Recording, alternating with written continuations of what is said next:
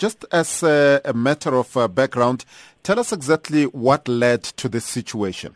Just to take listeners back, that this whole issue with the Roodepoort Primary started way back in 2011 when the department decided to hire a permanent principal for the school after we had a departure of the previous principal.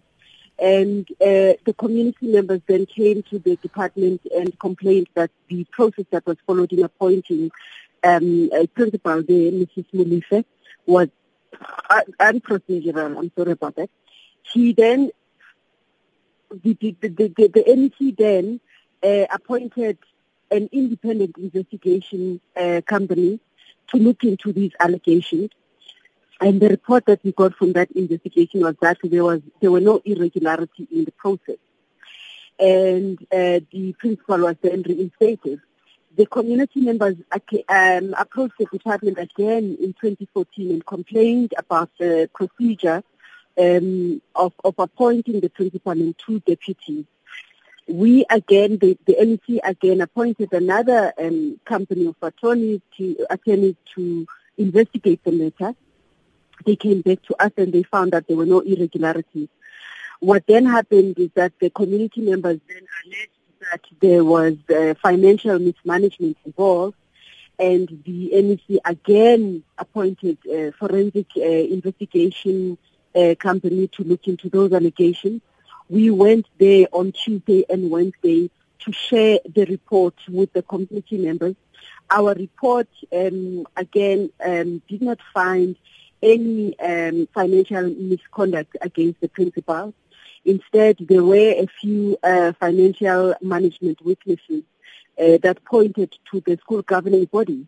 The MEC then took a decision that he was going to reinstate the principal and the two deputies and that he would dissolve the SGB. The MEC then said to the community members who had sent an intermediary, they must go back and consider this report and come back to us with representation. And we were waiting for them to come back to us, and that's when we heard that they had chased away the educators at the school as well as learners, and that they'd closed them out. And that's when the MEC took the decision that due to these continuous disruptions, the school is going to be closed indefinitely and learners are going to be placed at alternative schools in the area. Is the department going to be helping parents to place their schools? And couldn't you have found other alternative ways in dealing with the disruptions? We have explored many ways of trying to resolve the impasse without compromising the education of learners, because remember, primary for the department is acting in the interest of the children. And so we bent over backwards for this community. We have done all sorts of investigations when they made allegations to us in a bid to say, let's bring normality to this community and allow teaching and learning to continue. We are again taking this decision in the interest of the education of these learners. We have set up operational centers, about 3 of them, to assist learners, parents with placing learners at alternative schools.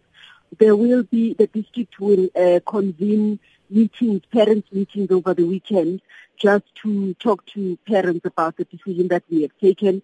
And from Monday, we will then be placing learners at different schools.